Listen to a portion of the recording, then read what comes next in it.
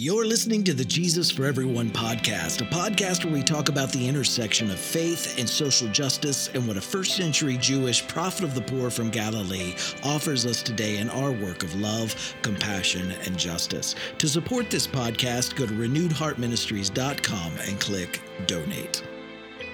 So make no doubt about it, Jesus loved those on both sides in the stories. Yet Jesus is seeking to help both sides reclaim their humanity. And that looks very different depending on which side of dehumanizing oppression you're on. Welcome to the Jesus for Everyone podcast. My name is Herb Montgomery, and this is episode 349, our title of which is Taking Sides, Reclaiming Our Humanity. The Gospel of Matthew tells the story of two sets of workers. One had worked all day, and the other group showed up at the last hour of the day. Both received the same pay, but the group that worked all day, they become outraged. Their employer's response gives us much to consider. Look at this in Matthew 20, 12 through 16. These last worked only 1 hour, and you have made them equal to us who have borne the burden of the day and the scorching heat. But he replied to one of them, Friend, I am doing you no wrong. Did you not agree with me for the usual daily wage? Take what belongs to you and go. I choose to give to this last the same as I give to you. Am I not allowed to do what I choose with what belongs to me? Or are you envious because I am generous? So the last will be first and the first will be last. The employer in this story takes the side of the group who only worked the last hour or who came for the last part. And this good news, it's good news for those who belong to this last group. It becomes problematic at best for those who felt that they were being treated unfairly. But the employer, remember, the employer paid wages not based on how much each worker worked, but on what each worker agreed to initially. And I lead toward interjecting into this story that the employer may have made these arrangements based on how much each worker needed rather than how long they worked. In this culture, if one didn't work, one didn't eat. And a day's wages for those living from day to day made the difference of life and death. Consider the possible implications for us today of a needs-based economy.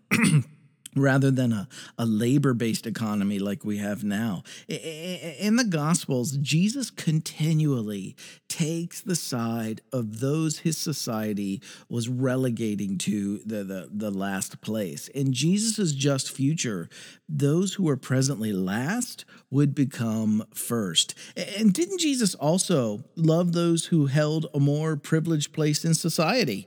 I mean, didn't he love those who were first?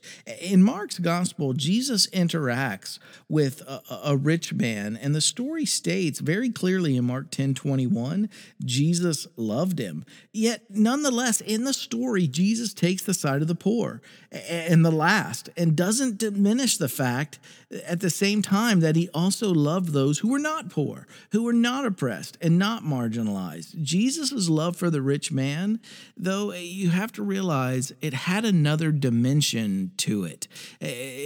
Jesus, yes, loved both sides, but that love looks very differently dependent upon which side of the oppression you're on. Oppression dehumanizes everyone involved. By dehumanizing another, we lose our own humanity. And when we stand up for the humanity of others, we're also reclaiming our own humanity as well, just like we're seeking to reclaim the humanity of those being harmed. Yes, Jesus loved in Mark, Jesus loved that rich man. And that is why he called him to sell his superfluous possessions and live with Jesus in solidarity with those their society was doing harm. And that call, it wasn't just about the poor. I mean, it was about the poor. It was primarily about the poor, but it also was about inviting that rich man to reclaim his own humanity too.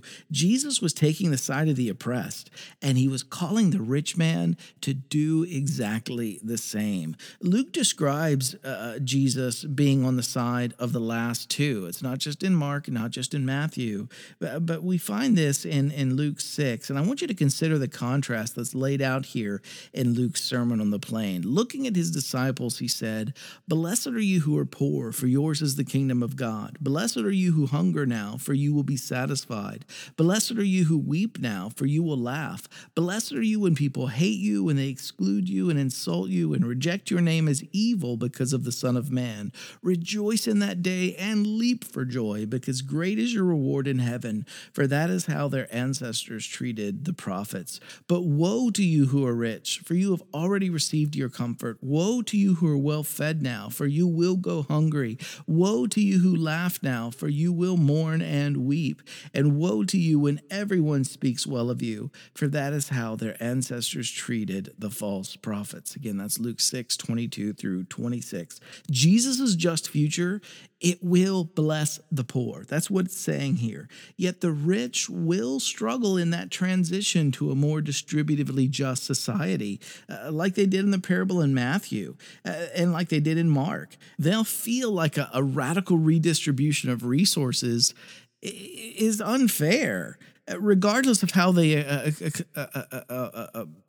accrued that wealth. What Luke 6 is telling us that those the present system leaves hungry will struggle less with equity than those whom our present system leaves well fed. And those who our system causes to weep will struggle less than those our system causes to laugh. And those who are hated for challenging our status quo, who are mislabeled and slandered and deemed as dangerous, they're going to struggle less than those who are spoken well of by those privileged in our present system. So make no doubt about it, Jesus loved those on both sides in the stories. Yet Jesus is seeking to help both sides reclaim their humanity. And that looks very different depending on which side of dehumanizing oppression you're on. Jesus preached about a just future for both sides, one where oppression, violence, and injustice are put right. But if you're benefited by oppression, benefited by violence, benefited by injustice, you don't see initially how this is also in your favor. It's the reclaiming of your humanity to forsake that and leave that behind. Jesus also modeled that not just as a just future, but he modeled that for right now. This work can only be done today by standing with the oppressed, by calling oppressors to rethink our present system and take their place alongside those who daily face oppression in our work of reshaping our society. The Jesus stories repeat this theme over and over. In Luke, the father of the prodigal son deeply loved the older brother. He wanted to help the older brother find his humanity toward his younger brother just as much as he rejoiced at the younger brother's return. And even while the older brother feels like the celebration of his sibling is unjust, their father maintains solidarity with that younger brother and pleads with his older son to embrace his brother as well.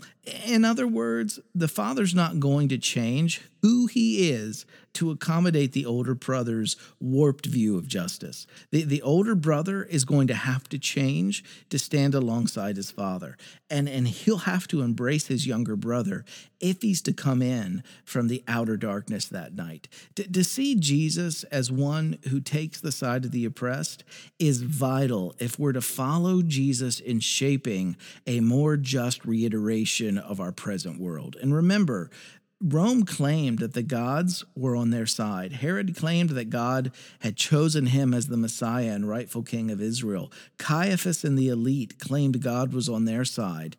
Yet for the early Christians, the divine was not found standing with any of these in any of the narratives. The resurrection event is the part of the story that helps us transist to a world where God is actually on the sides of those who are being shamefully suspended between heaven and earth at the hands of unjust, oppressive powers. And the Jesus story is all about taking sides. It's about a path for those on both sides of of oppression to take hold of or to reclaim their humanity. It's the story of a Jesus who stood in solidarity with all who find themselves on a cross at the hands of unjust systems. And as Jesus stood in solidarity with the oppressed, with the marginalized and the disadvantaged, that calls into question the religious views of oppressors who say that God is instead on their side. A well-meaning response to this is to say that God doesn't take sides. And I get that. When people say, well, God loves both, God doesn't take a side.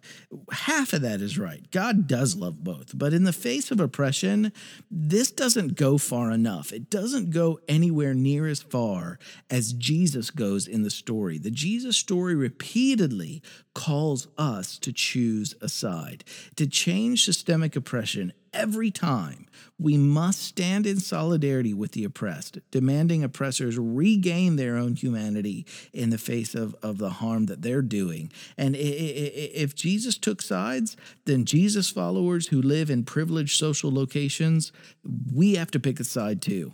If Christianity doesn't offer a better God than the one who has always stood in solidarity with oppression, it's not life-giving, but death-dealing. And Jesus said it best, the last shall be first, and the first shall be last. God's just future, the justice that so many are socially, religiously, and economically, politically, or even ecologically are hungering and thirsting for, is not retributive. It's not punitive. God's just future is revealed through Jesus, is one where the humanity of everyone is restored. And those who hunger and thirst for justice, they are filled. And depending on your social location, first or last, this is good news. This is gospel.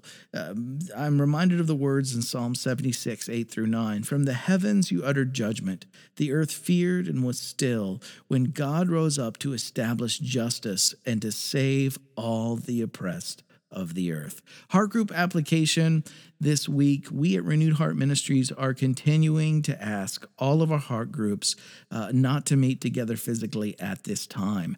COVID numbers are setting records every day. Please stay virtually connected. Remember to practice your physical distancing when you go out. Keep that 6-foot distance between you and others. Wear a mask. Continue to wash your hands. It's been shown we can stop the spread of the virus if we do what we know to do. And this is also a time, remember, even though you're not meeting physically as a heart group, and maybe you're meeting virtually, this is also a time where we can practice the resource sharing and the mutual aid found in the Gospels. Make sure that others in your group have what they need, that they're taken care of, and work together, prioritizing those who are most vulnerable within your group. Heart group application this week, number 1, share something that spoke to you from this week's eSite or podcast episode with your heart group. Number 2, living in solidarity with those who daily face oppression, that takes an intentional choice. Share an experience of where you chose to stand in solidarity with someone who is facing injustice. What communities in our present society are in need of our solidarity today? And then number 3, what can you do this week, big or small, to continue setting in motion the work of shaping our world into a safe, compassionate, and just home for everyone? Thanks for checking in with us today, right where you are. Keep living in love, choosing compassion, taking action, and working towards justice. I love each one of you dearly. I'll see you next week.